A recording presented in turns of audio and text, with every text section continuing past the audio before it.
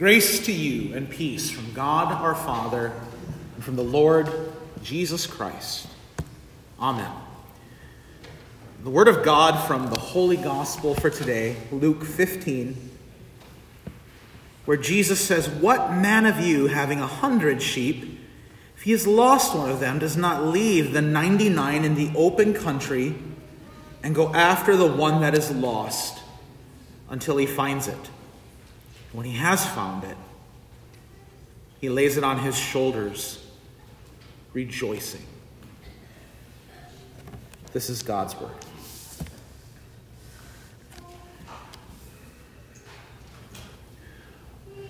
Martin Luther wrote that the church is nothing more than holy believers and lambs who listen to the voice of their shepherd.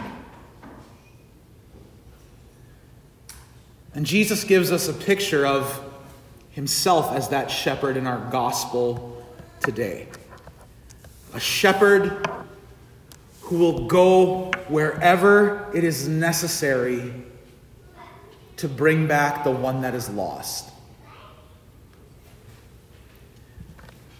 We are a collection, a gathering, an assembly of those who listen to the voice of the shepherd, who listen to Jesus, who bids us come to him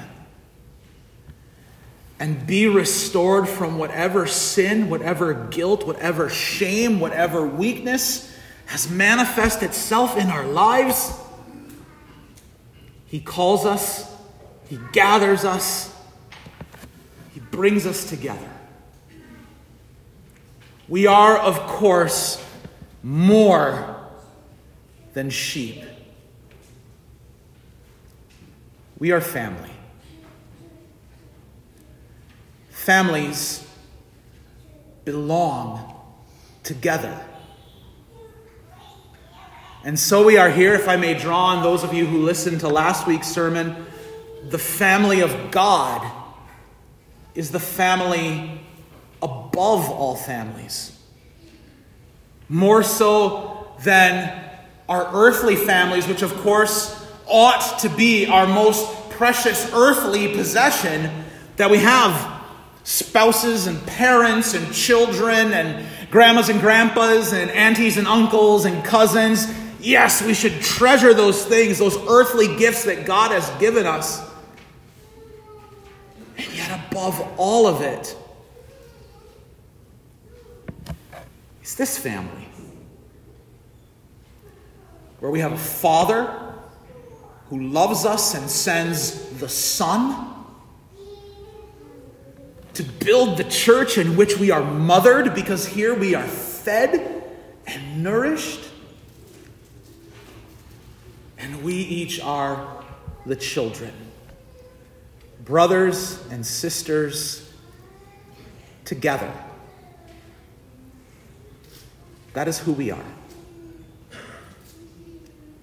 It is the family above all families. It is the family that is different in so many ways from how the world tries to understand families. Our worship in the church is what Luther said, those holy believers and lambs who gather to hear the voice of their shepherd. In fact, Luther said even a 7-year-old child can understand that. It is also a gathering of family. You know, I'm reminded, though, that in many families it often depends on one to ensure that the family gathers together as it ought to. Some of you maybe belong to a family or have been a part of a family where one person seems to fall on them all the time to host the rest of the family for the holidays or for gathering together to celebrate a momentous event. And then when that one person stops gathering the family together, the family stops gathering at all. And so it is that our Lord Jesus, the faithful shepherd of the sheep, who calls out to his people, who continually speaks forth that word, that he desires sinners to come to repentance, that he desires this holy family to be gathered together. He never fails in that. He never stops issuing forth his word that says, "Come, sinners, one and all, come, every member of the family, those of you who gather regularly and those of you who have distanced yourselves." He wants you here where the family belongs, to hear that you are restored.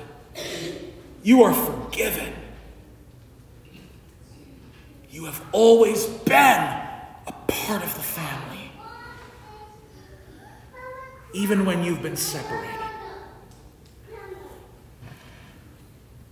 A lot of families have a culture to them that makes them different and unique. I remember when I married Heather and I married into the Osterberg family. How many of you, Roger and Tricia, you don't count?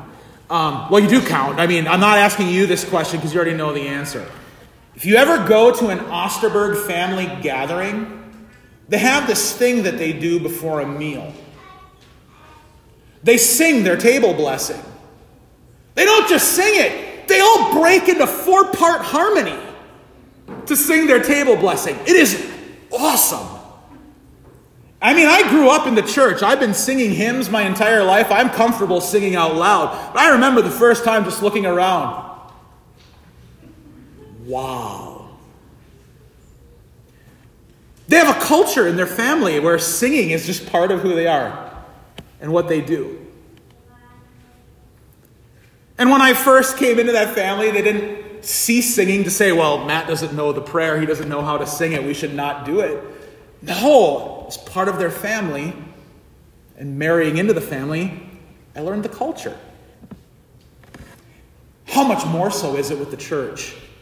You know, we gather together here in worship, and it's different. We use different words. We sing and use music differently here in the church than we do when we turn on our radios or when we go to a concert. It's different. We use words of Holy Scripture. The pastor dresses different. He looks different. You all sit facing one direction, and I face you, and at other times I face the altar. We have all these different colors. This morning, Riley, as she was acolyting for the first time, was asking me about the colors. What do they mean? Why are there all sorts of different colors? Why do we light candles? Why do we gather at the altar? It's all part of the family culture that exists here in the church, that sets us apart and makes us different. But different is good in the church. The word the Bible likes to use is holy. Holy believers and lambs is what Luther called us. This family of ours gathered together. In this family, where the Father, through the Son and the Spirit, brings us together, I want you to notice what is the response of the one who finds the sheep. And in a similar parable, Jesus tells of the one who finds her lost coin. She calls out to her friends and neighbors, the woman who loses her coin. The shepherd who finds the sheep, he calls out to his friends and neighbors, "Rejoice with me, for I have found my sheep that was lost." Now you have to understand, in first century Palestine, where Jesus lived, first century Judea, there is no way that someone would invite friends and neighbors over to their home and they would end up just sitting around looking at each other. No. What would you do if you invited friends and neighbors to your home? Even you would have a snack, something to drink. They, of course, would have prepared a meal. a feast. And so the church, here in our worship, we have our own feast. A feast unlike any other. A feast where the holy believers and lambs, the sinners, the family gather together. Where Jesus is the host. He's the one who calls us and bids us come to the feast. He is our guest of honor because he makes himself present here in the body and blood. And he is, of course, the meal itself.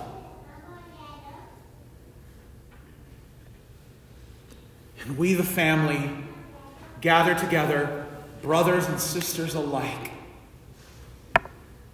to share in this gift from the cross that Jesus pours out for all of us. It's sad when members of the family are missing. We've all seen it happen in our earthly families. It is tragic when there's brokenness between parents and children, brothers, sisters, spouses. And so it is also a reason for us to grieve here in the church that so many resist this call to come be with the family, because that is who we are. There are many who are not here with our family, and a whole community around us that are part of the family and don't even know it. They don't know of the great love that their Father has for them. That ought to grieve every single one of us. That ought to break our hearts that even this family of God can be broken. But you know what? Thanks be to God. Jesus continues to be the shepherd who speaks his voice of forgiveness and love and mercy, and he never fails in speaking it. He continues. He will go to whatever lengths needed for every single one of his lost sheep, for every single lost child of God. And indeed he has. By going to the cross and taking every sin upon his body, paying for it with his blood, and preparing a feast that we enjoy even here today, and a feast that will continue on even into eternity. Thanks be to God.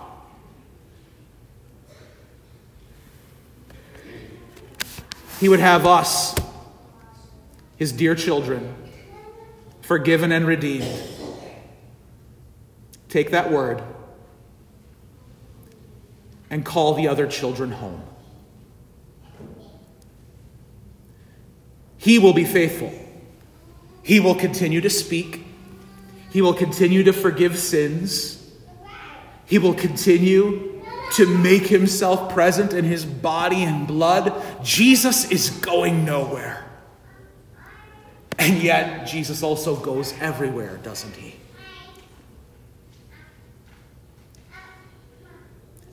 As you take him with you today,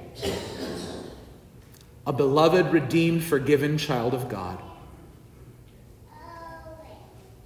find the others who are lost. He speaks to them as well. He's died for them as well. And the family belongs together. And I would ask that God would give each and every one of us a little bit of, I don't know quite the word to use for this. I don't want to say discomfort or uneasiness. We ask that God would give us a sense that we need to continue. Let's call it persistence. Into continuing to bring the voice of the shepherd to all of the family. You know, I once heard it said, and it bears repeating, that many, many people who call themselves Christians talk about wanting to go to heaven one day. And I once heard this put, I don't know the source for this, but it is really good, that what is heaven other than people gathering together with one another in the presence of God to enjoy the gifts that he gives us? We say we want to do that for all eternity, the person said. But how many of us want to do it here on earth? That's what we miss out on when we miss this gathering of family. But with that is an incredible comfort as well. This family gathering, this us being here together, where Jesus is here for us, the faithful shepherd with his voice for the sinners, welcoming home the repentant, and we join in celebration. This is a taste of heaven right here, even now. You, dear family of God, don't need to wait until you're dead and buried to taste what heaven is like, because the family gathers even here, and Jesus is present even here, and he who will feed us for all eternity feeds us even here.